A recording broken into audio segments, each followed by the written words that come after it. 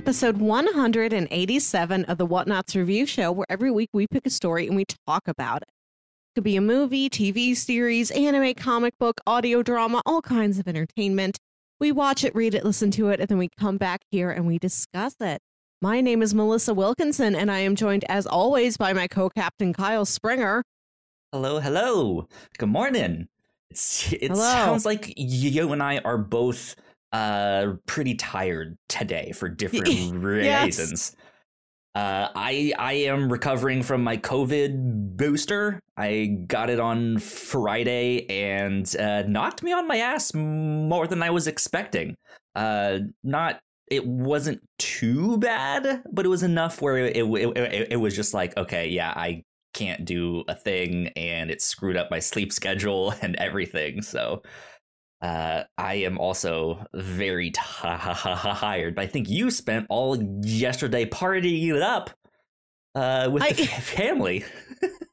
Yeah, I had a big family Christmas party yesterday, and I took the week off, and I ended up spending the whole week shopping and prepping food and prepping decorations and running around and doing errands. So it was a week of vacation time where I don't feel like I really got to relax at all. Yep. I know what that feels like. Well, that's good, though. I mean, it's almost the end of the year. Hopefully you don't have too much more going on at the end of the year. But yeah. Good stuff. I'm always excited, especially because my job, I get 2 weeks off at the end of the year. So there is like a 2-week bit where I don't have to worry about stuff. I can just stay at home and watch TV or go visit my family and stuff like that, which is what I'm doing this year. The first time in 2 years, I'm going to go see my parents. So it's good stuff. But what are we talking about this week, Melissa? This is our final review show of the year. And as the end of the year is also the holiday times, our final episode of the year is traditionally a holiday episode. And we are talking about a new movie on HBO Max called 8-Bit Christmas. Yeah. This came out just a couple weeks ago. Oh, I just want to read the names while I remember to read them. Go for it. Directed by Michael Dowse and written by Kevin Jakubowski. And it appears it's also based on a book that they've written. So you wrote the book and adapted it into your own screenplay. Yeah, good stuff. So you pitched this one last week. I almost pitched this one the week before.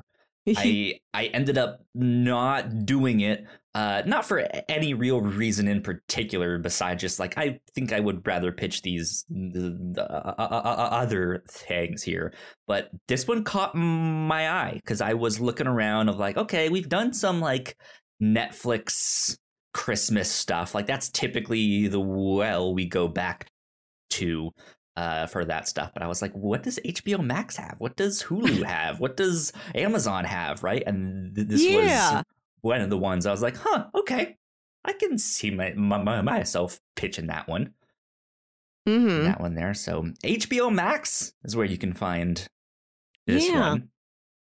I don't know if there's anything about it that says HBO Max as opposed to Netflix. I'm not sure if these individual streaming services have like a flavor that is their own that you can't find in the programs on other services. I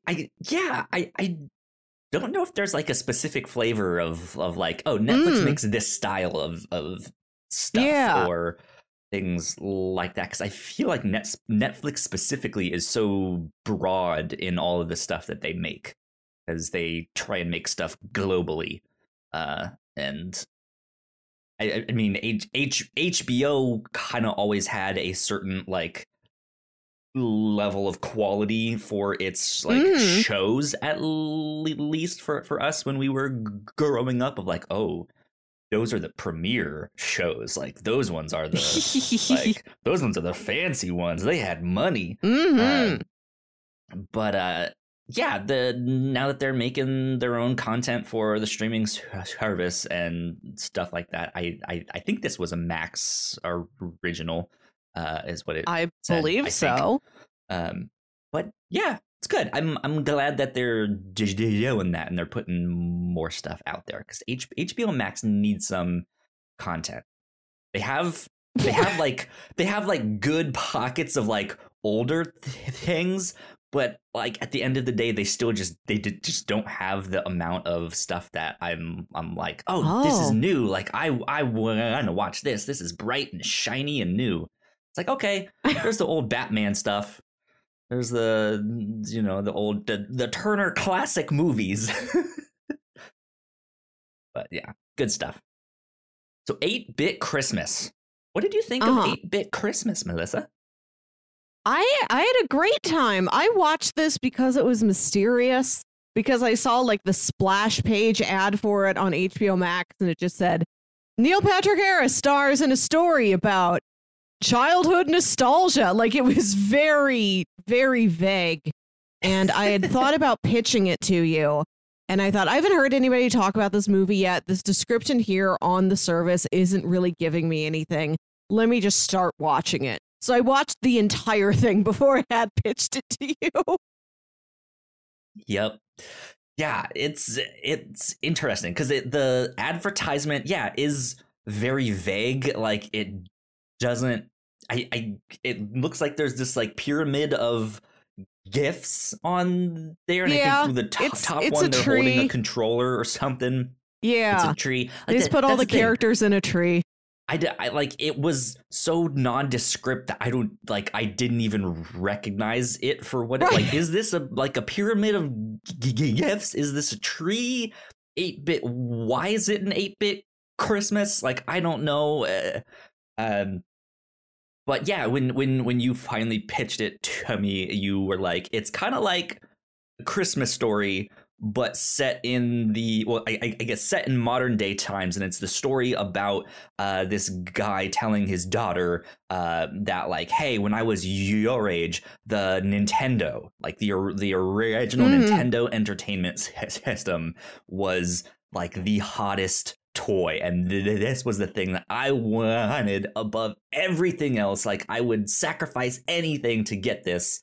And he like recounts the story about how he may have gotten his Nintendo system. Yeah. Yeah, it's the kind of the framing device like from Princess Bride, where he's telling the story to this young child who is bored initially, but then gets very into it and is like, why'd you stop talking? What happens after that? Don't leave me on a cliffhanger. Yeah. And the interior of the story is very much a 1988 version of what A Christmas Story would be, with the Nintendo instead of the Red Ryder BB gun. And it wears a lot of its pastiche and homage on its sleeve, gracefully, I think. I think that was its intention, to be kind of a mashup of these older, warm, familiar movies, to just do so in a loving homage to them, and to just sort of take what they offered and make an updated version for a couple decades later for another generation of a parent telling their little kid about 1988. Yes. Which is maybe the one thing that I don't like about A Christmas Story. Like, it's a great movie, but it's just like, it's so old. Like, it's getting old. Just like, okay, Grandpa, we've seen this movie a million times.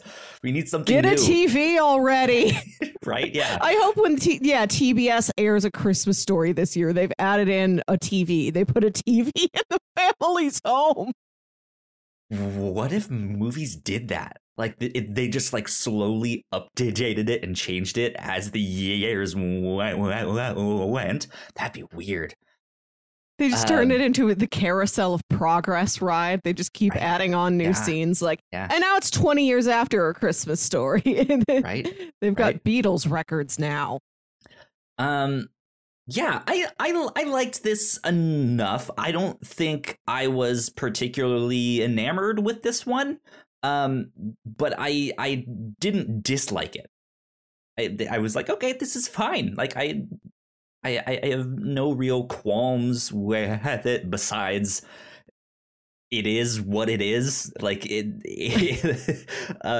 which is probably the worst thing that I can say about it, right? Of just like, yeah, when the elevator pitch of this is exactly what it is. It's a Christmas or it's a Christmas story mixed with God, you just said the name. The Princess Bride in Princess terms Bride, of the yeah. framing device and Yeah. like the structure of the film. Yeah. Like it's those two movies mixed, and that's it. And you get what you get, and it's like, okay, yeah, that makes sense. It's an updated Right. version of that, and it did fine. Like I liked it. I didn't think it was particularly funny, but it was funny, right? Like Yeah.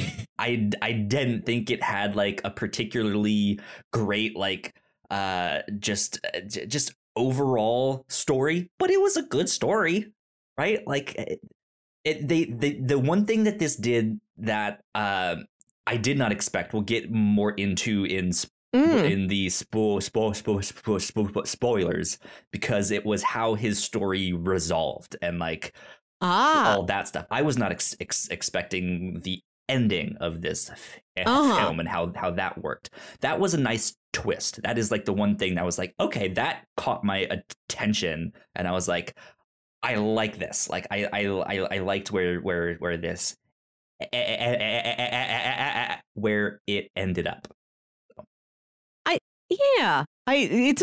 It's an ending that you can't tell that's the ending they're going for when you start the movie. Right. I did like the story of how he got his Nintendo. Like I felt like I really couldn't see how it was going to happen, because there's almost these episodes within his narrative of different times he encounters a Nintendo or a way to get his hands on a Nintendo. And you think one of them might take off, one of them might be successful. And then he just keeps hitting the series of dead ends until towards the end, his friends and him hatch the scheme to get one of them. And I love a child scheme. I love when you've got like a bunch of kids Ocean's together 11. who like draw a map in crayon. Yeah. I love Ocean's 11 years old. I love Ocean's 5th grade. There you go. Yeah. And there's a couple neat moments of kind of absurdity throughout the movie where it goes big in a way that I wasn't expecting and that I really appreciate. Yeah, it was interesting because I felt those moments gave it its own flavor, right? Instead of just being a Christmas story, there were times where it did things that I was like, well, for me personally, I felt it made the movie a little bit more of a caricature of that stuff, which isn't necessarily a bad thing. For me, it was not my cup of tea, but it absolutely gave it its own flavor of oh no, man, is your Gundam okay? My Gundam's arm just fell off. Oh no! my little action figure back on my thing, it just fell off. He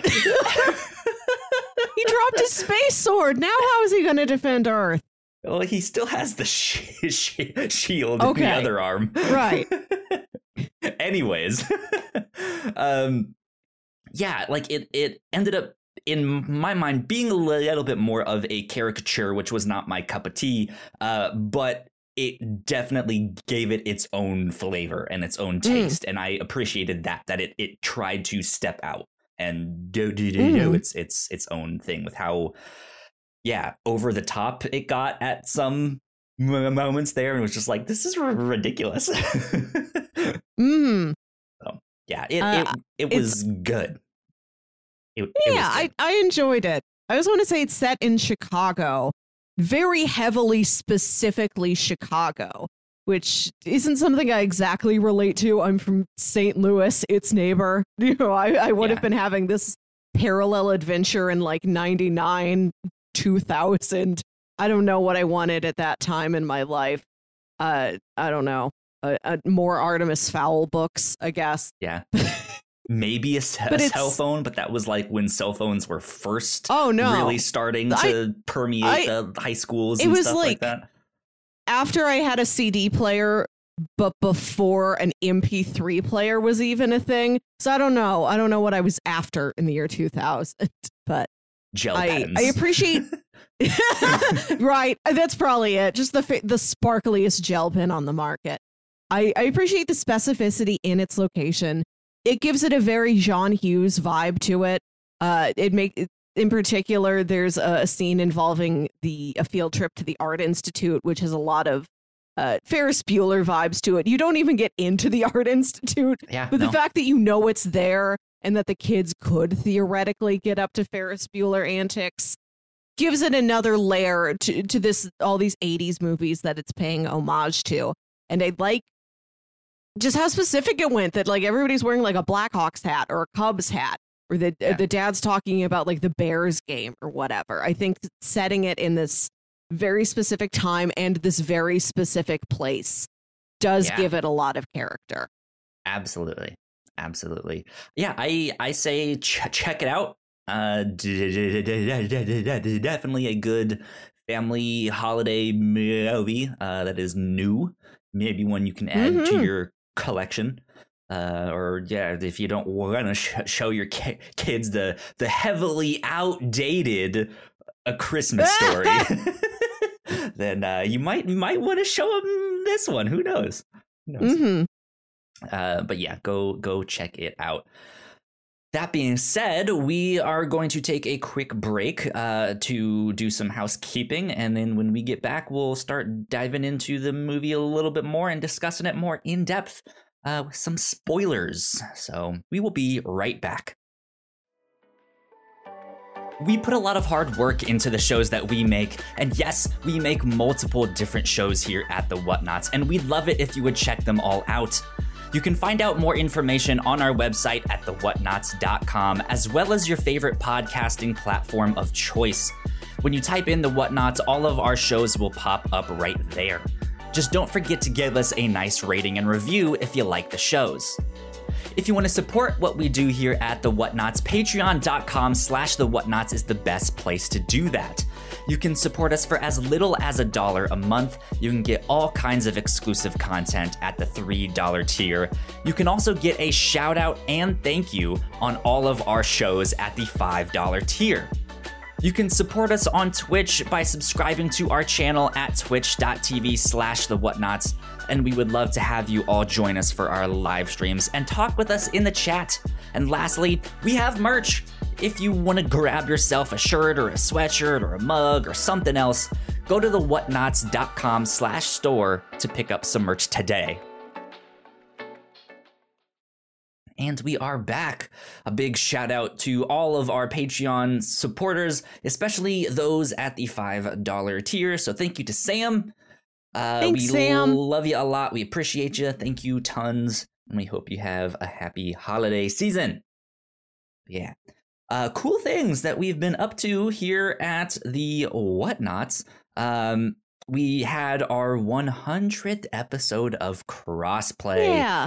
It was a good celebration. Didn't really talk about any gaming news and stuff like that. It was just like, let's just hang out and celebrate and talk and have fun.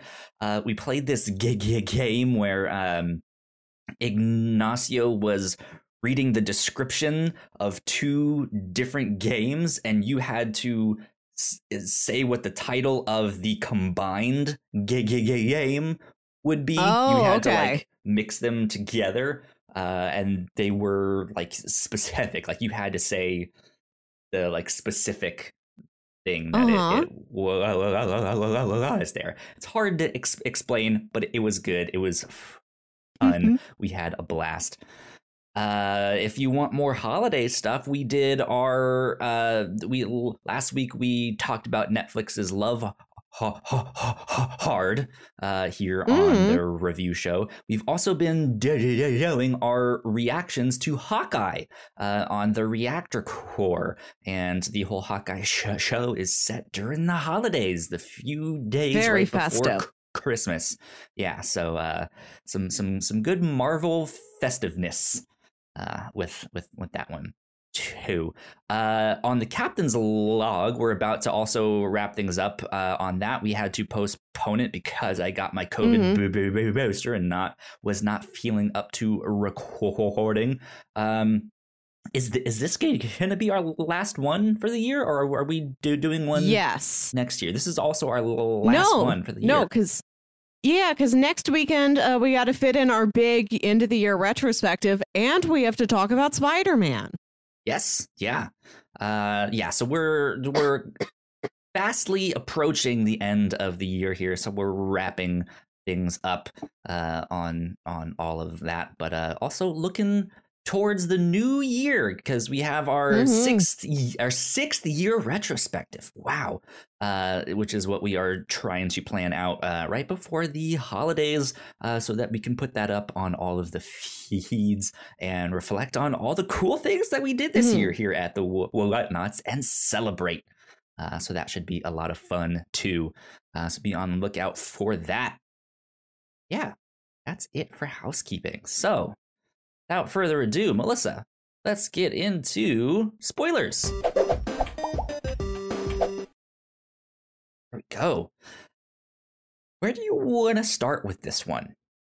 8-Bit Christmas. I think let's actually start at the ending, because the ending might be my only possible qualm with the movie, in that it winds up being a story about his relationship with his dad. That's the epilogue of the film. Yeah, how dare they make a film about a relationship with the character's dad? I'm kidding. No, but that's the thing, is that when you're like the end of the film, it's you find out that this Christmas he's having with his daughter, and like they're at the grandparents' house. Like they're staying, we're staying here with grandma. Look, I've brought out my old Nintendo from when I was a kid. And you find out and he mentions something at the beginning about how this Christmas is different this year, and you don't know what it means. And you find out at the end, this is like maybe the first Christmas after his dad has passed away. Right. And that's the emotional button at the end of the movie, is his relationship with his dad, and how he never got the Nintendo, but his dad built him a tree house. And he's like, and then I just ended up like mowing lawns, or like working as a caddy at the local golf course, and I saved my money and I just bought myself a Nintendo. It is sweet, but watching the movie up until that point, I couldn't tell the dad is the point of the whole thing. Yeah. Like he's got a strong relationship with his he's got a strong relationship with his dad, but it's only like 10% more significant than the relationship he has with his mom or with his sister. Yeah, I mean, to be honest, I wouldn't even say it's more significant than the one he has with his mom or with his sister. Like, you see more of his sister than what you see with his dad. Like, his dad is kind of... I don't want to necessarily say he's comedic relief, but he's comedic relief in a way. Just the fact that he's so out of it, like he has no idea, but then he's also the like handyman. He's just in dad world. He's off in his own world, where he like is leaving his power tools in the refrigerator. Like what? Why? What is this? Yeah, but it is this like bait and switch where it's entitled 8-Bit Christmas, but he never gets the Nintendo for Christmas. He doesn't even get it like that holiday season. It's like the next year. They do year, the whole like the like, oh, there's one more present. Like, what is it behind the thing? Oh, it's the same shape as the Nintendo box. What is it? It's a light bright. Oh, okay. A Japanese light bright, which is kind of a funny joke, but like I like a light bright. I'd be happy to have one. They spend this whole movie building this thing up, and then you don't get it. They title the movie after it, right? And it's just like it leads you to believe that it is more about this and this story about how he got this thing, and then you realize he never got it, and the daughter's like, so wait, you never got it? Well, then what was the point of this story? like the character says that in the movie, which was the same thing as me. It's like, well, then, like, why did we just go on this big adventure? Like, it was a fun adventure, sure, but like, I get that they were trying to also teach this lesson of like, hey, sometimes you won't get what you want, but you might realize the more important things, which is family. But that's the thing. It is a bait and switch in the sense that they switch it at the last minute there, and then you're like, wait, all of this was supposed to be about family?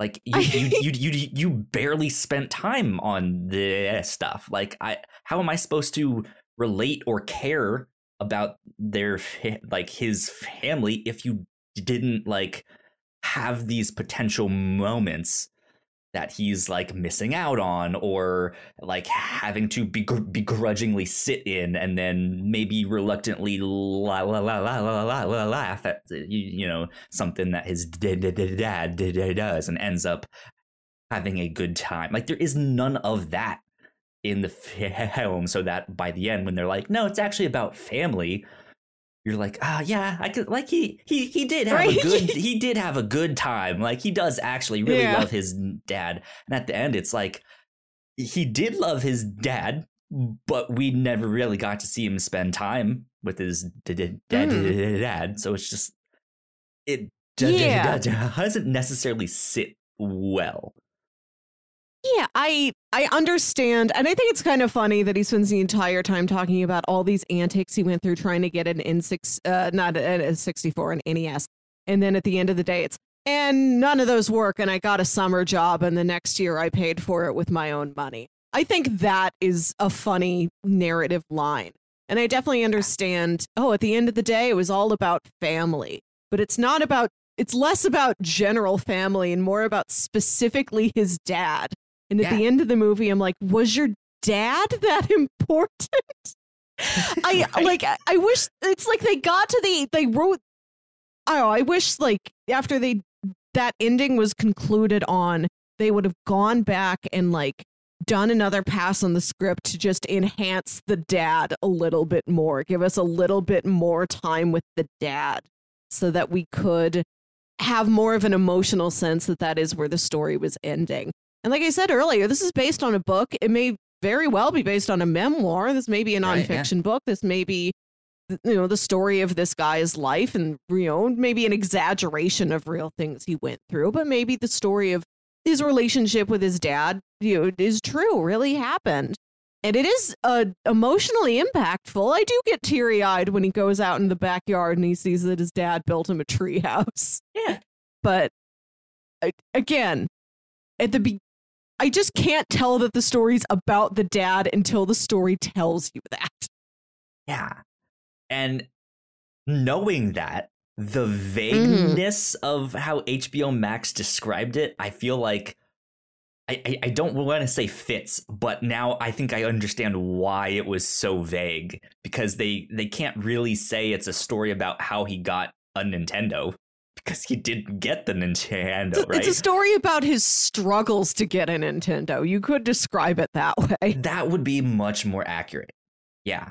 But then at the same time, again, it's not about the Nintendo. So is saying it's about his struggles to get the Nintendo really accurate? Or like his struggles to get what he wants during the holiday versus spending time with family, like, is maybe more accurate than that, of like that struggle. But I don't know. But yeah, like I like the idea of where this went, like the idea that it was this, no, I didn't get it, but it was actually like about my relationship with my dad and my family and what really matters, right? That I thought was neat. I just just wasn't executed well enough. So yeah, I don't know. I like the emotional punchline. I would have just added a bit more to the emotional setup to make the punchline hit a bit harder. Yeah. But I want to talk about my favorite aspect of the movie, which is these moments of absurdity. The moment when I knew, okay, I'm in it for this movie. I'm really enjoying this ride. I'm definitely going to pitch this. I want to talk about this. I forget the name of the kid who has the Nintendo at the beginning. I think it's like Timmy or something, that rich kid. Yeah, and let me he see here. talks about how like there's one kid in town who's has these super rich parents. He's really spoiled, and he's got a Nintendo. And he comes out onto the front porch of this big house, and there's all these kids who wait on his lawn. And he's like, I will pick 10 of you to hang out with me in the basement today and play my Nintendo. And people try and bribe him, like bringing him snacks, bringing him all this stuff. And when we first see this kid, his name is Timmy Keene, by the way. Timmy Keene. Okay. So the first shot of Timmy Keene, it's like him through the window of his mansion. And he's wearing like a karate gi all the time. He's got this ostentatious outfit. I really dug this character. I think this is one of the most fun, spoiled, weird, pretentious, affected kids like I've seen in a narrative like this.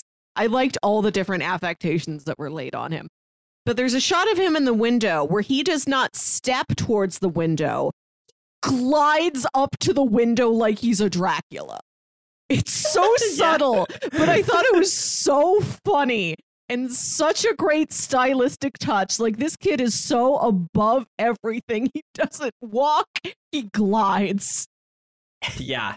I this character in particular was wild.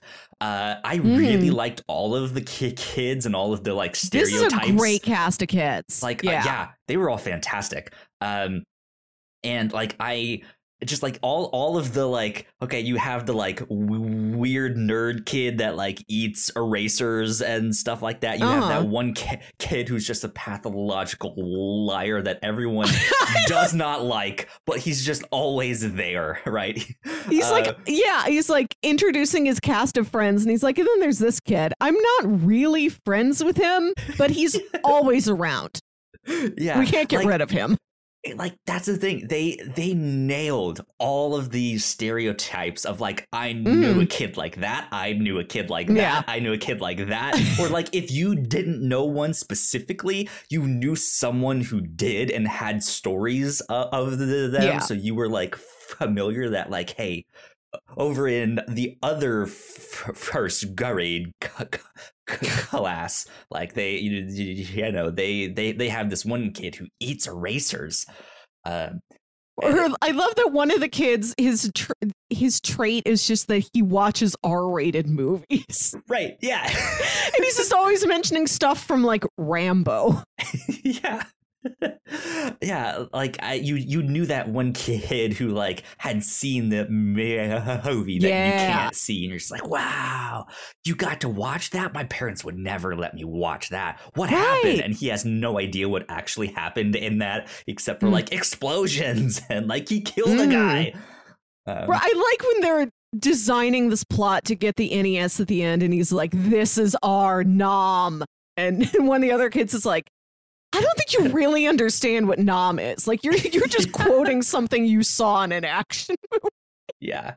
I also love that one of the first bits we see with the liar kid is that like he missed school like a day the last week or something, and they're teasing him about it. And they're like, did you really have to go in to be Tom Cruise's stunt double, or did you have diarrhea? Because that's what I heard. And he's like, it was both.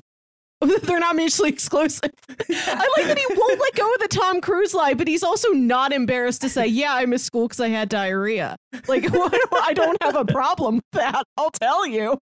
Maybe the stunt involved diarrhea. Who knows? And we also have these two twins, this boy and a girl. And I do like the subplot that like he's in some sort of scouts. And the scouts are like selling pine wreaths to neighbors. Whoever sells the most wreaths could win an NES. And she's like planning the entire thing. Like she's the genius out of the pair of them.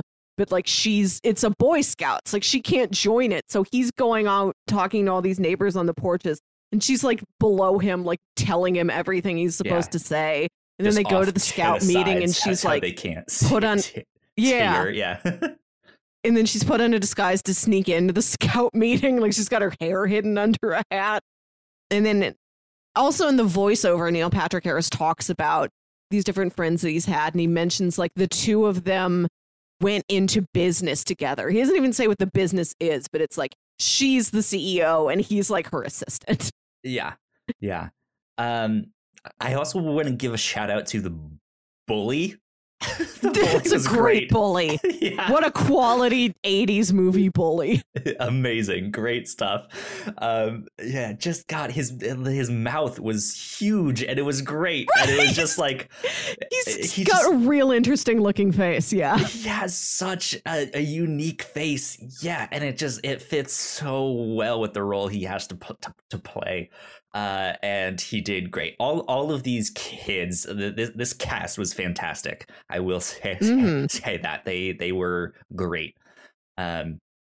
But yeah, like I didn't like that bait and switch, but when it got to the more like ridiculous stuff, like when they're outside like trying to bribe Timmy, or the like video game over, the protests and all this stuff, like it just got so ridiculous, and it felt like a caricature of some of the jokes that they maybe would have made in A Christmas Story, but they like heightened them. Because yeah, Timmy knows he has a Nintendo. He knows he has this power, right? That all these kids want to play it. And so he, like, the whole neighborhood gathers. And I think when they find out he has the, like, Nintendo Power Glove thing, which was a great touch. I loved the subplot about the Power Glove, where he's so proud of the Power Glove. And the moral of that how much it sucks. Yeah, that's the moral of that mini episode, like within this larger narrative, is sometimes you just got to learn that maybe you do have your eyes set on a toy and you get the toy and it's disappointing. Sucks, yeah. And I like that the movie was honest enough to be like, the NES was magic. The Power Glove sucked. Like, it feels really very fair to like what people's opinions about these things actually are. Yeah. Yeah, but yeah, so he hasn't really spread the word yet that he has this thing, and of course they end up telling the one kid that lies about everything, and so when they get there to like see if they can convince him to let them play the Power Glove, the whole neighborhood is there. Like, it's not just it's not the like small group of kids that are usually there. It is like the whole neighborhood, including the like high school like gym coach, which is like, why is he there? And right, what is that man's enchantment with the Power Glove? He's so dead set on playing with the Power Glove, and all these kids have brought out these like extra special gifts to try and impress Timmy that they're waving up in the air. I think some kid's like, you can have my goldfish. And the gym teacher's like, cold, hard, untraceable cash. It was great. I loved it. But it was also just like, this like is too ridiculous for this thing. Like I like it. Like I liked that one in particular. But then the whole like the like video game violence, like we need to ban video games in our entire town, and the like protests they were having was just like, this is like, I get that there was that stuff happening, especially with Mortal Kombat. All that stuff went to court and all that, and that's why we now have to like rate the games and stuff like that. But it was like, it was so much of this like exaggeration of what it actually was, or I not necessarily that, but the jokes that they were trying to make with that stuff was so exaggerated that they almost felt like it didn't fit. Like, I feel like it would have been a better film if they were toned down just a little bit.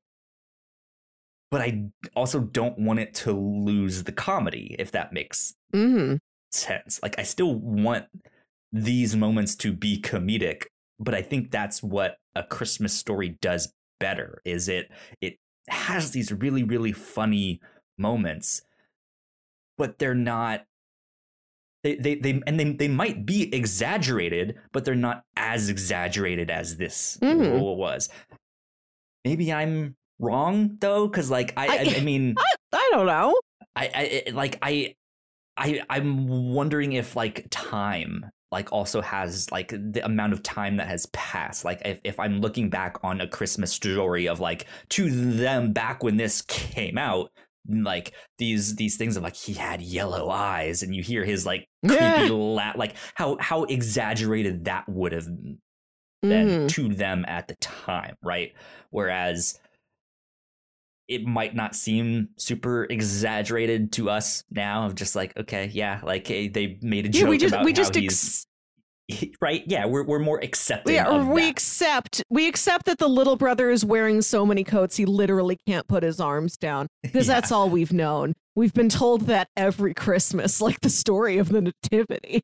Right. Yeah. So yeah, I'm wondering if like maybe I'm wrong at the same time of like the level of exaggeration is not more than it was in A Christmas Story, but it's just the fact that it's newer, right? And it maybe hits closer to home in a way that hasn't been told to us a million times, right? So it's just like, ugh. I don't know. It's such an exaggeration. It kind of works for me. Like this bully. They've got this bully who's like way bigger than all the other kids, and they joke about how we don't really know how old this kid is. It seems like he's been held back a grade or two. We don't know. We don't have a concept of it. We just know that he's huge. And he is. It looks like they've cast like all 11-year-olds and then one 18-year-old. Yeah. And then you see that he's not just like a kid at their school, at their elementary school. He's in their class. Like, there's no way this kid would be in their actual class. This is not a 5th grader. But I think that's part of this sort of looking back on your childhood. Everything gets exaggerated to the point where it's like a fairy tale or something like that. Like like when I look back on this bully in my mind, he might as well have been adult sized. Yeah, which is maybe the difference between A Christmas Story and this is I felt like this. Yeah, you nailed it. Like you're looking back on that story and it's exaggerated because as a kid, like, yeah, it does reach this kind of fantastical point where a Christmas Story, sure, he's narrating it in the like present day, right? And he's looking back, but maybe his exaggerations of that story aren't from the perspective of a kid, right? It's from the perspective of adult. So he maybe understands that, like, okay, maybe the bully wasn't like 3 sizes bigger than everyone else and was actually an 18-year-old and all. Like it does seem more subtle. It's still exaggerated, but it's toned down, right? It might be that might be the difference with that it's not as it doesn't have the like fantastical whimsy of a child being like and he like I swear to God he was like 18. I don't know. And then they banned the video games in the entire state and like right. Yeah. So, this is also a movie that is set in a very real world. Like it's not just a video game. It is specifically the Nintendo Entertainment System, the Nintendo Power Glove, all these Nintendo games. Yeah, like the kid doesn't wear a hat with just a baseball on it. He's wearing a Cubs hat. There's all these details that place it in like, they're very specific, like brand and franchise names, which I think gives it a sense of being from a very real world, makes it feel biographical.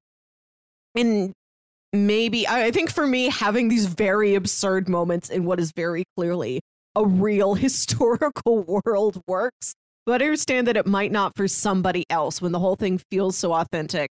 And then there are these very broad, cartoony reactions, you know, like from parents upset about video games or whatever, or his dad literally chasing him through the mall to make sure he's got his retainer.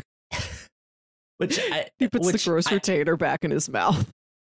I like, yeah, that scene was disgusting. That he has to be he just has to like, all right, here we go, like, stick it in, and then they don't mention it again. Like you don't see him like taking it out and cleaning it or all of that stuff. He just it's done. That was the end of that bit of the story. Like he just had to. I do kind of like suck it up. that the story has these like bits. Like I said, he goes through all these different schemes to try and get the Nintendo, and a lot of them are dead ends, but I like that. I like that this is a story that is linear, but along that line you do keep going into all these little bumps and crags and setbacks and dead ends and things like that. Yeah. You see how many times he failed and how he doesn't even land on the ultimate solution at all. Like, at no point does he think, I'll get a summer job and buy it myself. All of that happens after the narrative is done. A winter job of, like, shoveling driveways and stuff like that. No, doesn't think about it. Not at all. I appreciate, I also, going back to The Retainer, I appreciate that this movie lets itself be kind of gross. Another one of my favorite bits, and this is weird to say as a favorite bit, but when they're in Tommy Keen's basement and he's like freaking out about the Power Glove and he like throws it at the TV or something, and it's like a big, thick CRT television, the TV falls over onto his dog. Like it's a big, like thick glass TV crashing onto this tiny, yipping little dog. And like all the kids are shocked. They're like, oh no, the dog is dead. Like that's such a bold, scary, but not too scary, like thing to throw into this child's story. I like that the story let itself get that, sort of adult in its emotions, kind of, that like that bold, that odd. And at the end of the day, like the dog is fine. The dog is injured and is able to heal. So this isn't a movie truly where a dog dies. But I just like that they had the audacity to go for that stunt. Like, and a CRT TV falls on a small dog. And then part of the plan at the end is that they have their one friend distract the teacher by throwing up. They know, oh, he's allergic to SpaghettiOs. It's disgusting. We'll make him. But I like that he is vomiting so outrageously for so long. It is so broad. Like, it goes past gross into being silly. I like that that's the approach that they took. And it seems like it was really fun for that actor to get to film. Like, to do all that fake vomiting. I hope the kid did have fun. I hope so too. That was disgusting. I hated looking at. I had to be like, all right, this is enough. Well, like, yeah, it's not pleasant to look at, but again, I appreciate the audacity that this film has. There are a lot of moments where it doesn't play it safe. This is a movie that's got a couple rough edges around it like that. Yeah. I was about to say, what was that? Oh, real quick, because I do want to get into their scheme at the end here to make all of this stuff work here. But before we get into that, I also want to give a shout out to the Scalper. He was a great character. Yes, David Cross. First of all, don't be a Scalper. Come on. Yeah. Don't ever do that stuff. But great character. And underutilized in this. I kind of wish there was more of him. I think he showed up exactly enough, and he's got this like I just big needed like gray one more beard. Scene. Right. You almost wonder at that final scene where I don't even remember what's Neil Patrick Harris's, what is his kid's name? Jake. So Jake and his dad his sister is dead set on a Cabbage Patch. They can't get any in stores. His dad has to meet up with this Scalper and pay him like $100 to get a Cabbage Patch. Then he's just got a pile of them in his trunk unboxed. just take a naked unboxed Cabbage Patch home. That's the best you can do. And Jake sees that this guy has an NES also. He's got, one of the, which isn't as rare as a Cabbage Patch Kid, but it's still like a little tricky to get your hands on. And later, when the scheme to get the NES fails, like that guy like sees him from across the street and he sits down with him and he's like, buddy, like you tried, sometimes you just gotta like accept failure in life. Like this scalper gives him like this very wholesome pep talk and is like, kid, I see where you're going through. I've been there. And the fact that he's got this big like gray beard made me wonder if he was going to be like a magic realism Santa analog. Right. Yeah. Yeah. If he was unbearded, I never would have thought that. And I think this is just the beard David Cross has. I was expecting it to be revealed that the father then at one point went with the daughter to do the same thing and buy the Nintendo. That would have been sweet. Right? Yeah. Of just like this, like they first meet the scalper with the father and the son, so that by time we see him again in this scene, maybe that scalper knows. He's like, I remember this kid because his dad has come to me multiple times, and he's now bought the Cabbage Patch and the Nintendo. All of that stuff. So let me cheer him up while also like giving him a lesson on like, hey, sometimes life just doesn't work out. Right? Like all of that stuff. But like secretly he knows he's like, hey, you might still end up having a good Christmas. Yeah. Like that is what I was like, that's it. That's what's gonna happen. And then it did not, and that was the last that we saw of the scalper dude. And I was like, I liked him. He was good. Yeah. I like the addition of that character. Yeah. This is a good cast. We talked about the kids. I want to shout out the adults. June Diane Raphael from the podcast How Did This Get Made plays Jake's mom. She's real fun. She also plays like the old mom at the end with some pretty nice looking old age makeup. Good for her. And Steve Zahn as the dad is particularly excellent. And I think he's a good choice to play like Neil Patrick Harris's dad. Yeah. It's good. So let's talk about their heist.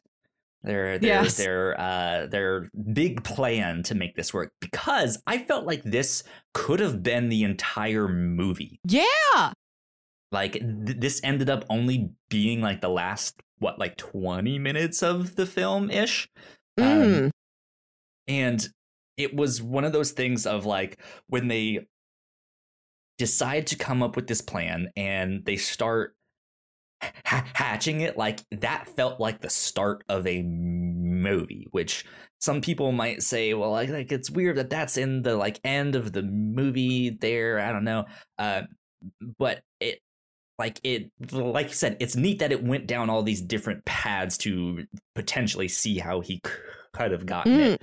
But yeah, I almost kind of wish there was there is now like I want to see a Christmas movie that is like an Ocean's 11 style movie, but it's all young kids like scheming how to get the Nintendo, right? Like that would be great.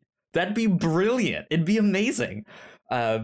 So I like the idea that they had there of like, what if we plan a heist to like go it's not a heist. It's like let's hatch this scheme to legitimately pay for this Nintendo. The heist is just that they have to sneak Jake out of the field trip. Yeah, they are what they figure out is that it's these two twins, and they're twins, and their birthday is in December, so they're real discouraged that they have to share a birthday with each other and with Jesus. So they always get like stiffed on birthday presents. I think there's a joke at the end of the movie where he calls up his friends and he's like, well, I didn't get the Nintendo. What did you get? And those two kids got one bike to share. Yep. So sad. But they're both really into baseball cards, which I particularly liked as one of the main personality traits for that girl, to show a girl who's really into baseball cards and really into like the commerce of baseball cards. It's not clear how much she knows about actual baseball, but just like these are which cards are valuable. These are collecting strategies. Like this is how you keep them neat in a binder and how you resell them. I really liked that angle on it. And she realizes she's got various cards that are worth a lot of money. And if they sell these, they can get enough money to buy a Nintendo. And but like all the Nintendos are banned like in their town because of this video game over thing that Timmy Keen's parents started because the TV fell on the dog. I like that they like hate video games but know enough about them that they know game over is a popular phrase that they can use to turn against video games. But yeah, they're not sold in their town, whatever suburb of Chicago this is. So they have to go into Chicago proper. They've got a field trip to the Art Institute, and it's just a scheme of we need to sneak Jake out the back of the bus where nobody can see him. He's going to go into the mall by the art museum, run into the toy store, get the NES, run back out, get on the bus, and nobody knows anything. That's what it is. It's a great idea. It's wonderful. And yeah, this is where they need to come up with a distraction. And there's two of these video game over protesters in the mall, and it's the parents of a couple of the kids. So right. It's like I can't just like walk by them. They'll recognize me. So they're like, we need to distract them. Can we like call them on the like PA somehow and do that stuff? And then like they're like, we just need to make something up to get them out of there. And then that's when the kid who is a pathological liar is just like, make something up. Like I can make something up. Right, he was like, not part of the scheme to begin with. They have to add him in at this point. And I love that he gets that lady on the phone and he's like, hey, it's me, your nephew. And she's like, I don't have a nephew. And he's like, that's what I'm calling about. I'm from the United Nieces and Nephews International. We are nephews if you need one. Do you need a nephew in your life? Would you like to accept me? It's ridiculous, but it was funny. But at the same time, they like another one of the distractions is to get the teacher and the bus driver to like stop and pull over. Yes, which is where they feed this one kid SpaghettiOs, a lot of them, and it's not clear if he's allergic to them or something. I'm assuming he is because of his vomiting. But yeah, when he eats SpaghettiOs, it's specifically SpaghettiOs. Like nothing else makes him again another like specific brand name that I think lends a relatability and an authenticity to the story that like using a generic product wouldn't have done. Sure. And it's not that they fed him that stuff that day. They've experimented on him and fed him this stuff enough that they know if we feed him this amount, we will have this length of time of vomiting. Yes. Yes. Like we have exactly 9 minutes to complete our heist where he is gonna be vomiting for 9 minutes. And so yeah, he's eaten a bunch of these SpaghettiOs, and then they use him as a distraction too. And this is where it is the like comedic, cartoonish just amount of vomit that he is just projectile vomiting this stuff. It is disgusting. It's gross. But yeah, he sneaks out.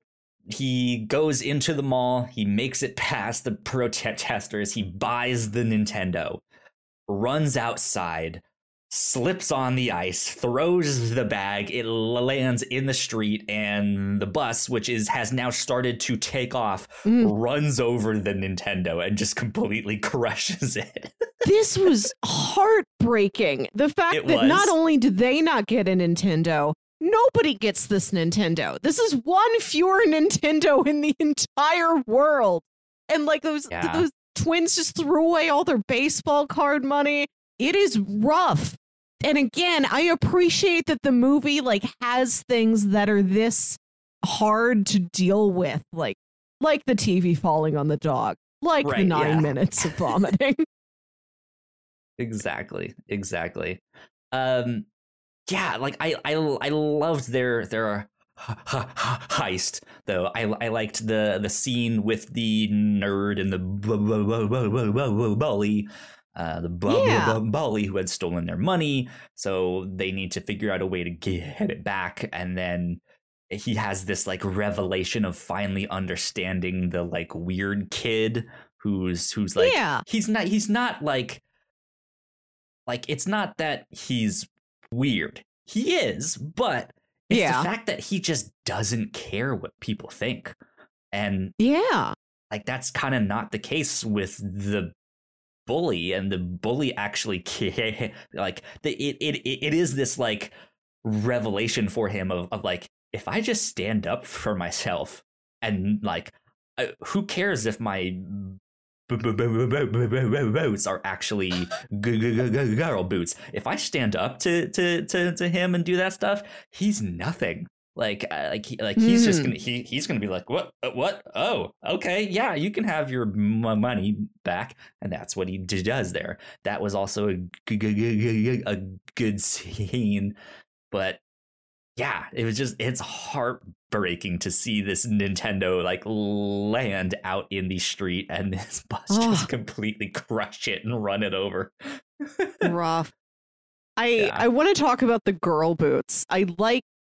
So first off, the reason why he has these is that he says his mom got lost in a coupon haze. She just got a sale so good she didn't think about what she was buying. She's like, the kid needs boots. So she's bought him like, and it seems like a nice brand of boots, like a well-recognized brand, but it is like very feminine. Like the boots are flowery and purple, and he's embarrassed to wear them, but he doesn't have anything else. And I love that whenever he appears in the boots, the song Obsession plays. Like it's the theme song for the boots. Like that's theme. How powerful the boots are as an entity in his life, that they have their own theme music. And I also like that when he's telling the story, his daughter stops him and she's like, well, what do you mean girls' boots? What, like they only fit girls' feet? And he's like, I understand. No, things were very different back then. I like that the movie found a way to play on like this very old, but in some ways perhaps like maybe classic joke trope of cinema of this time, while acknowledging it is in hindsight, like, this is very silly bunny onesie moment of a Christmas story. It's like, oh, they got me girl boots. And there's a joke that there's another, like, oh, and he doesn't just have girl boots. It's like, oh, you have the same boots as Jennifer. And we passed by Jennifer briefly once where he's walking on the bus and she's like, those are my nice boots. And then at the end of the movie, you find out like that's how they married each other. Started. I think that was a very sweet twist that he married the girl who had his same pair of boots. Good touch. Yeah. Yep. That was good. I liked that. There was also, like, not to get away from the boots, but there was the joke of when at the start when he slips on the ice. That's right out there by the Santa who's outside of the mall. Yeah. That's like ringing the bell for change and stuff like that. When he slips and falls, he looks at the Santa and says something like, really? The ice is still here? Like, I thought I told you to, like, get rid of the ice.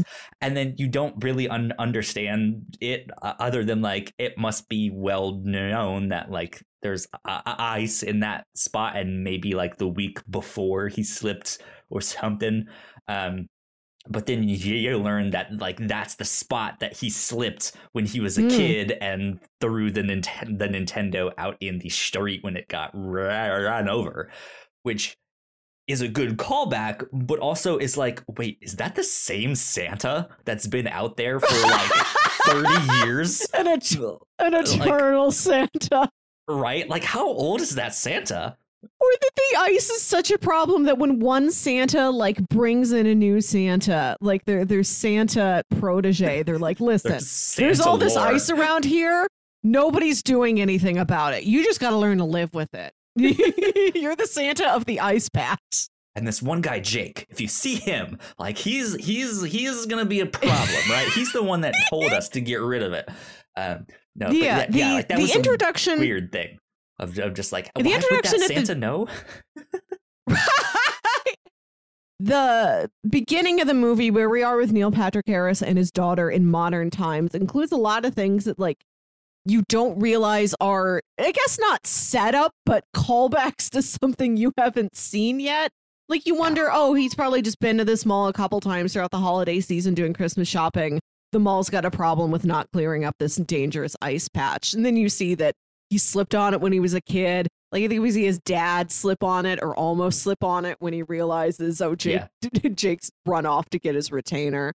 And his daughter mentions like, why can't we go visit like Aunt Lizzie in Australia this year? And he's like, Australia's expensive to get to. And later in the movie, when he's been selling these wreaths for the Boy Scouts and trying to win the NES was replaced at the last minute with a set of encyclopedias.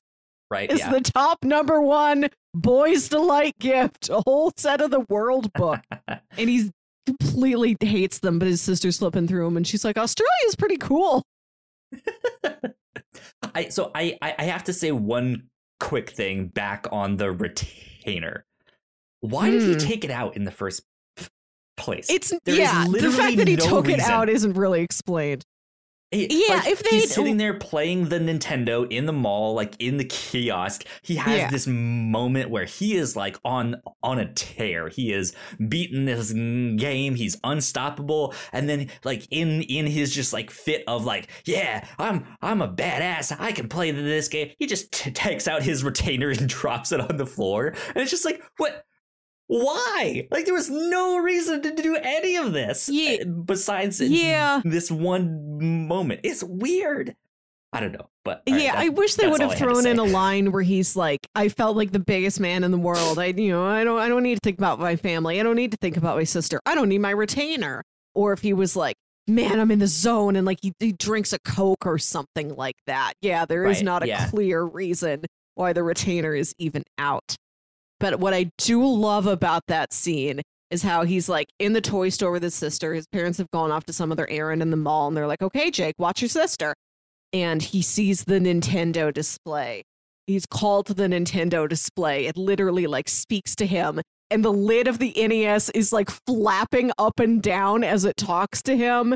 It's very Wet Hot American Summer with the can of vegetables. Yeah, I like that a lot. That and like the moment where Timmy Keene glides across the floor do give this movie like the finest dusting of Wet Hot American Summer energy that I really appreciated. Good stuff. Yeah. Yeah.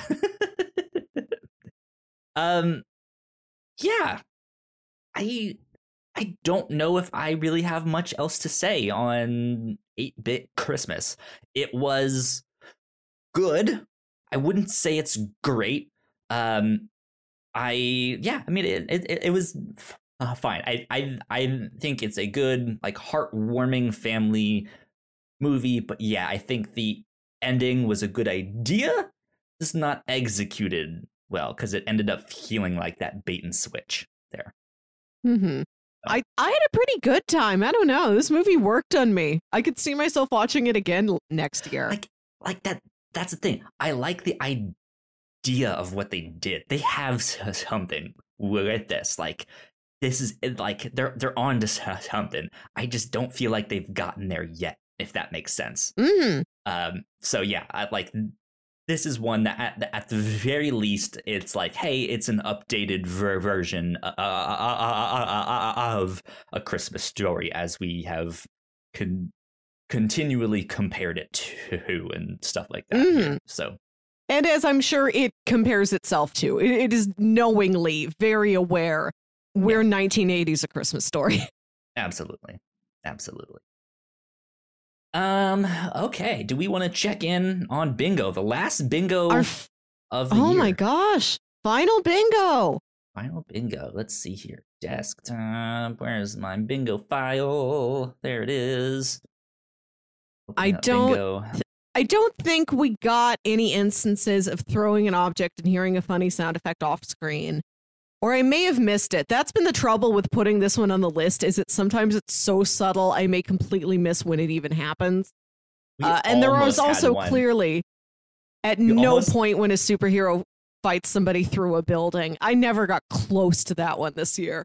No, so I don't have one that I could mark down because I don't have a courtroom scene. I don't have death by electrocution, stuff like that. But we almost could argue for robot blamed for murder for the TV falling on the dog.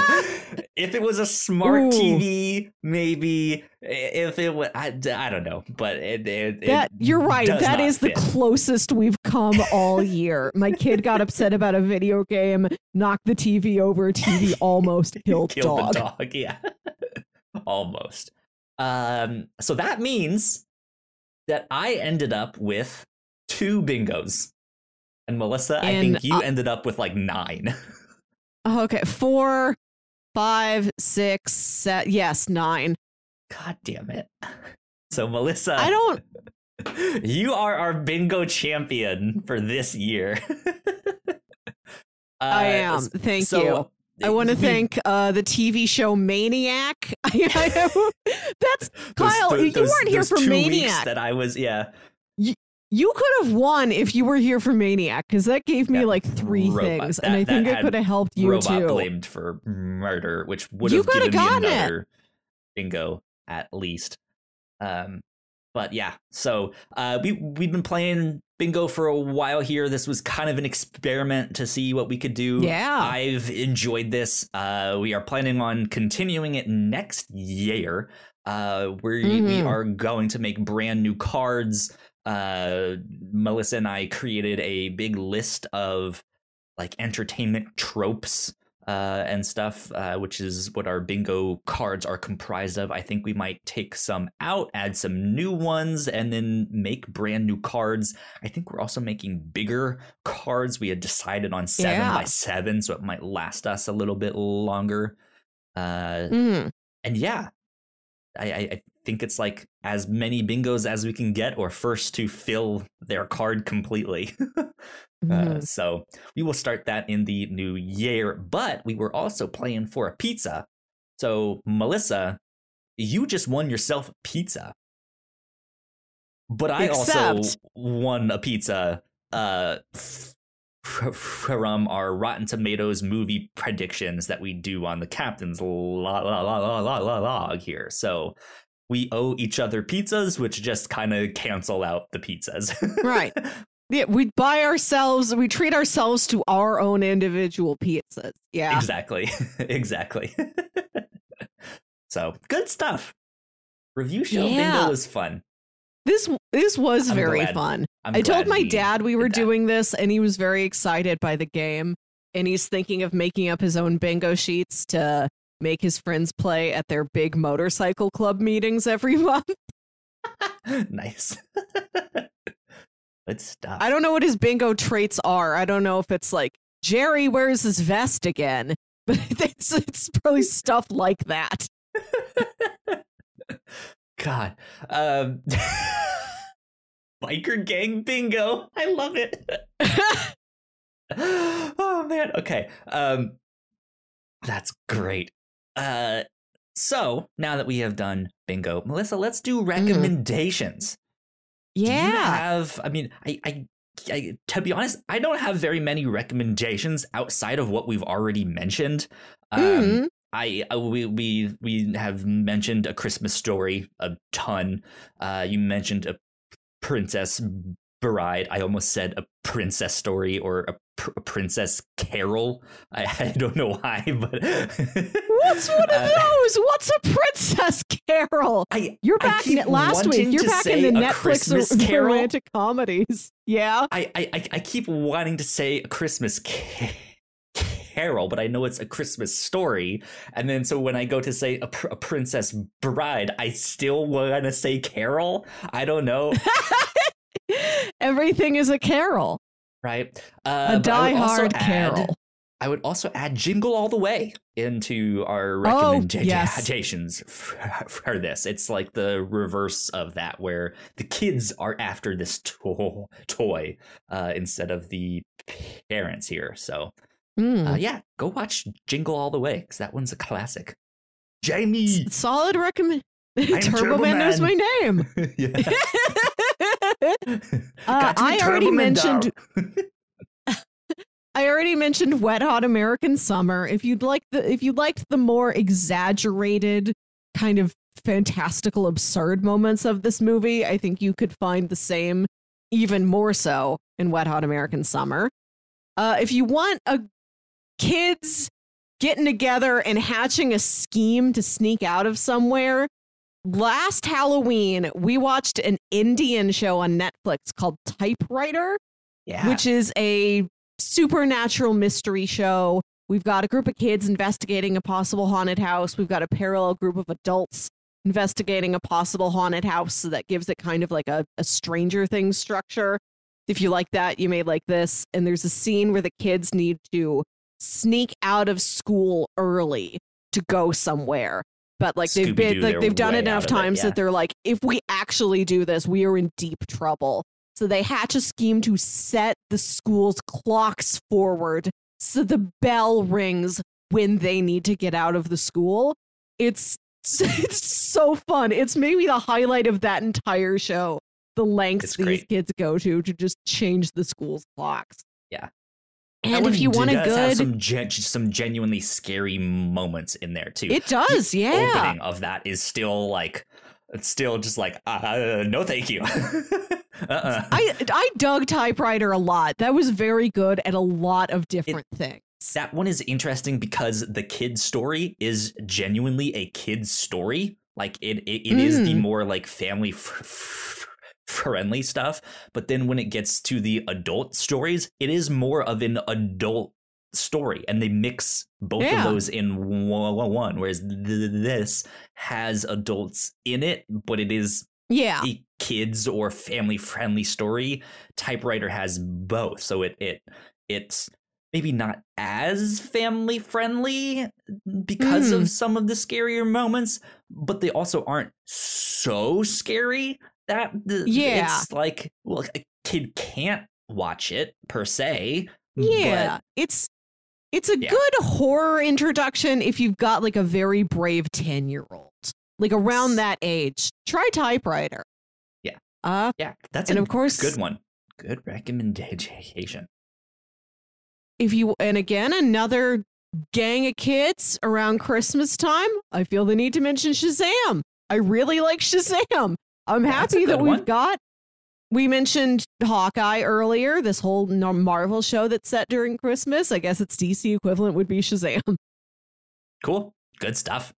I think those are great recommendations.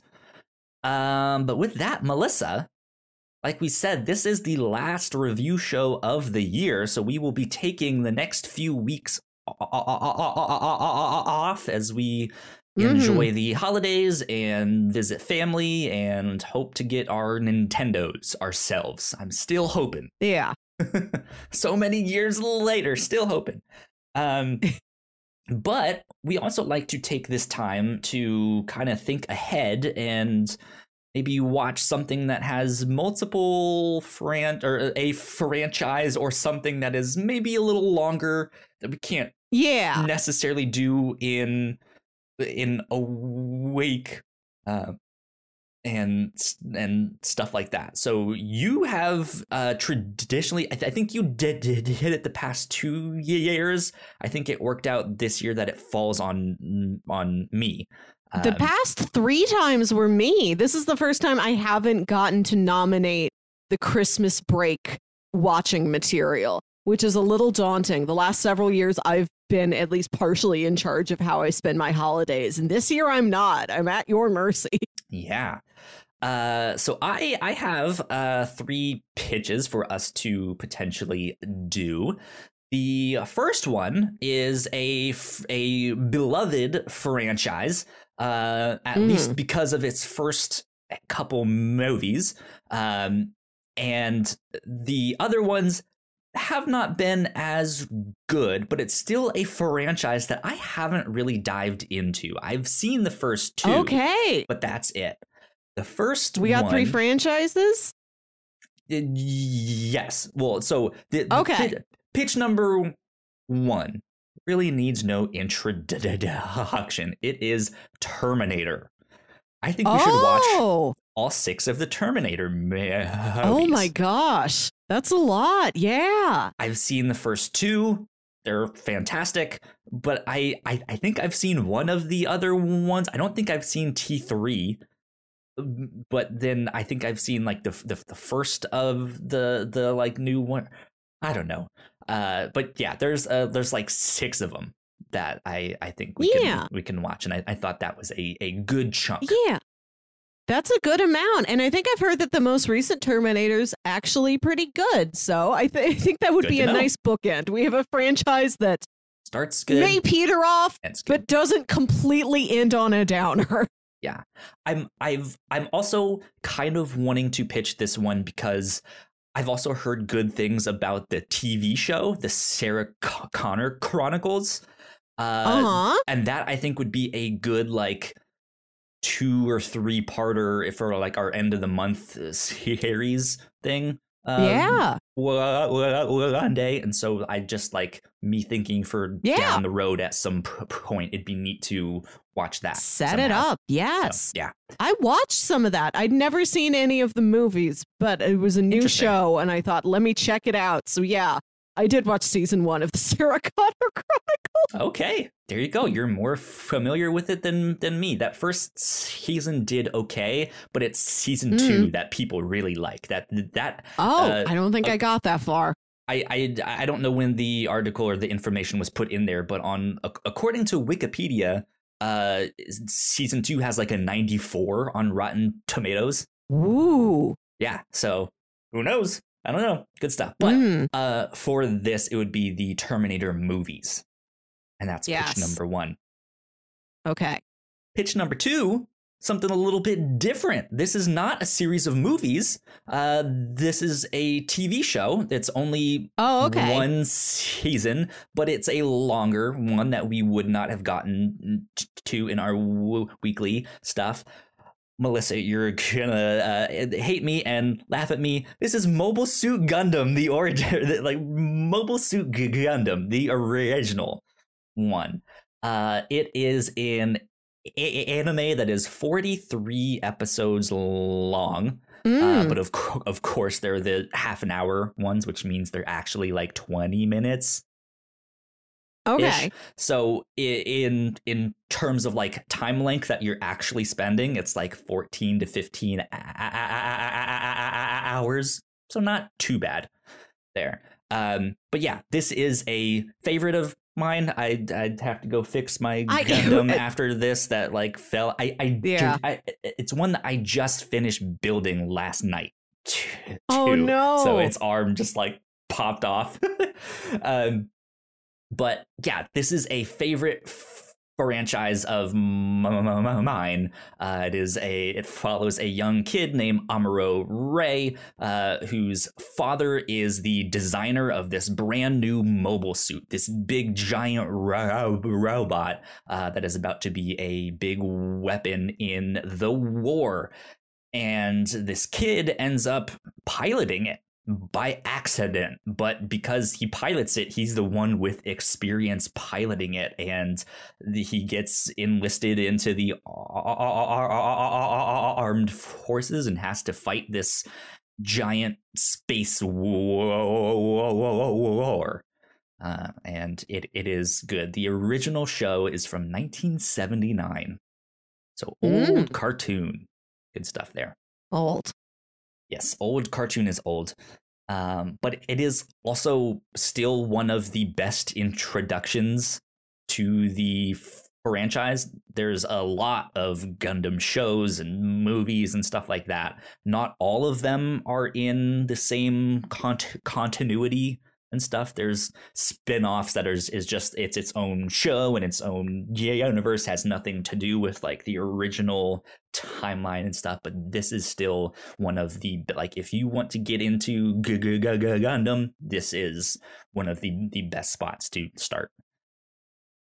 Pitch number 3. The Matrix. Melissa, I knew this was inevitable. Yep. I know you have not seen any of the Matrix movies.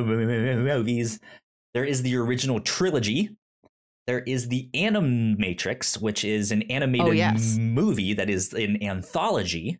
And then because I'm pitching this one because we have the like fourth movie coming out this December on the 22nd, and it will be available on HBO Max, which is where you can find all the other movies and stuff like that.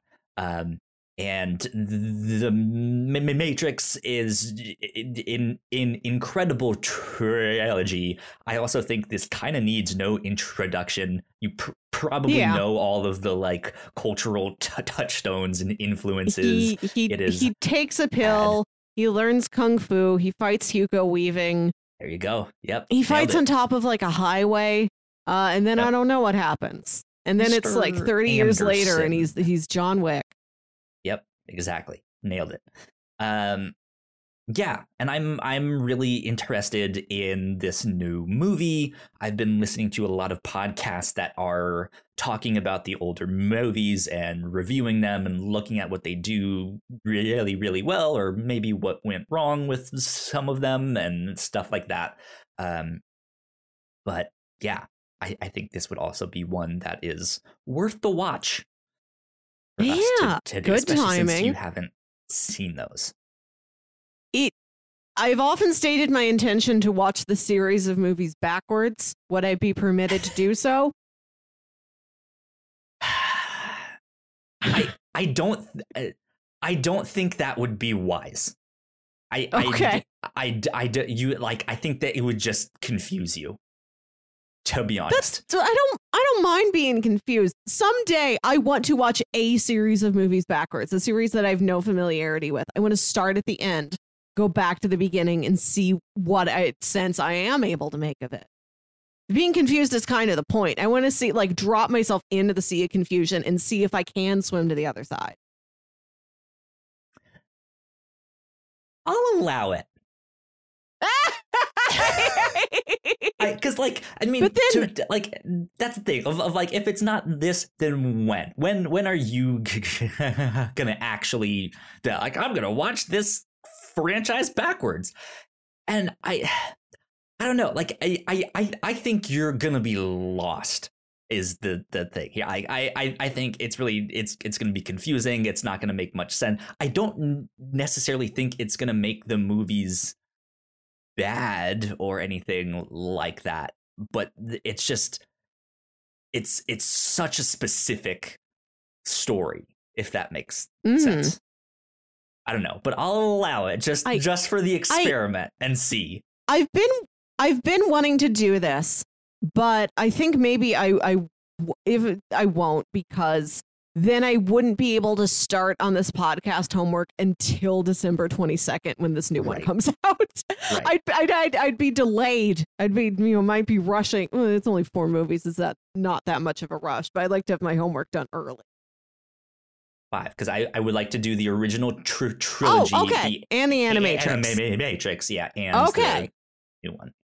All of it. Okay, thank you for clarifying. Is all of that on HBO Max? Correct. Yes, it is all on HBO Max. Okay. So your 3 pitches were all of Terminator, all of Matrix, and original flavor Mobile Suit Gundam. Mm-hmm. I feel like I'm Lucy. Gundam, but I feel like I'm Lucy with the football. Like I appreciate that your devotion to Gundam and other like giant mechs. But it's just a genre at some that point on this show. It will happen. I don't. It's just something that I have like no personal interest in whatsoever. This is like the one thing that we like don't like. I respect it. I think it's cool that you're into these. I'm sure Gundams are great. I just see nothing for myself there. I love Pacific Rim. That's it. That's as far as I go. You might be able to tempt me to watch Gundam Wing someday, because that was very popular when I was young, and I knew that it was like this boy band of like hot young protagonists. And like I was never sure what the actual narrative was. I just had like anime magazines full of these 5 hot anime boys, and all my friends had like a favorite one. I'm like, I don't know. which haircut do I like best? I don't know any of these guys. Yeah. So I could be tempted into Gundam Wing, the boy band one. They have Gundam Wing, and then there's a follow-up movie called Gundam Wing Endless Waltz, which is actually a Christmas movie. Oh my God. Well, Kyle, you know what we're doing next year. Put it on the calendar. I will watch Endless Waltz next year. Okay, let's do it. I promise you that Gundam in the future, you may not ever get me to agree to another Gundam. Okay. This will be our understanding. All right. I am tempted to go with Terminator because I know this is such a prolific time travel story.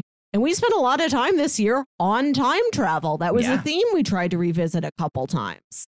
But between that and The Matrix, I think I will go with the more timely option. I want to understand what it is that everybody around me will be talking about. I will watch The Matrices. I will watch all of them. I've long been curious about the Animatrix. I remember reading about that in one of the aforementioned anime magazines next to the portraits of Duo and Quattro and whatever the heck their names were. Their boy names, band. Yeah. I know 2 names at least. There's the blonde one, the braid one with black hair, 2 more, a spiky one. Maybe I'm thinking of Cloud. I don't know anymore. I will go with The Matrix. Despite my many mentions that I want to watch these backwards, I think that may delay me. I don't know. I'm not sure yet. I don't know which direction I will pick. Okay. It'll be a surprise. It may be that I sit down for movie night one night and I look at the first one and the third one and I'm like, what's the runtime? I got 2 hours. Which one of you is closer? There you go. Who knows? Yeah, The Matrix it is then. That is what we will kick the year off. The Matrices, yeah. Yeah. I think the Matrix franchise. That is truly a movie of the future. Not that the Terminator isn't. It's literally the guy comes back from the future and he chases Linda Hamilton around. But yeah, The Matrix seems like a movie to kick a year off with. Yeah. Now let me ask you this. We have an option here. Do we want to split the newest movie off into its own? Do we want to do a reactor core on the Matrix, the old or the new one that's about to come out and have a whole thing focused on that one, and then do the original trilogy and the Animatrix as the review show? Or do we all just let's just wrap it in one big thing? I will put that in your hands because I know you will be, as you said, going to visit your parents. You'll be taking some of your podcast equipment with you, so you will be able to record there. But I'll put that in your hands if you want to spend the couple days up to Christmas when you're there with your parents, disappearing into your room for a couple hours to talk about The Matrix, or if you just want to do all of it when you get back home. Yeah. Okay. We'll put some feelers out. We could probably even do a thing that, like, if you're not on the reactor core, I could do it with someone else. Right. And then just for the sake of the review show, we still have like it all just in one bundle there. But we shall see. Mm-hmm. So yeah, keep an eye out for all of that stuff. Go follow us on Twitter at the Whatnots for all those updates. Yeah, but that is about it. That wraps us up for the year here on the review show. Yeah. Good stuff. So, Melissa, where can the people find you on the internet? You can find me on Twitter and Instagram at Wilkywit. That's WILKYWIT. And listen to my other podcast, Saturday Morning Obscurities. This is a show where me and my brother Jams talk about weird old kids shows you feel like only you remember. If you liked 8-Bit Christmas, I'd recommend you listen to our episode about Kid Video, which is an 80s cartoon about these kids who play in a band and they get sucked through a portal into some like music world. And it is like a live action opening and then they're in cartoon form. And then every episode ends with a live action music video. So it's a real interesting merging of styles. Cool. There you go. If you guys want to stay up to date with me, I'm at Yo Kyle Springer on Twitter. And if you guys want to follow all of the stuff that we do here at The Whatnauts, we are at The Whatnauts on Twitter. So please go like, share, subscribe. You guys know the deal with that. Help us spread the word. That would mean a lot. That being said, happy holidays. Happy New Year. We will see you in 2022. Bye. Bye.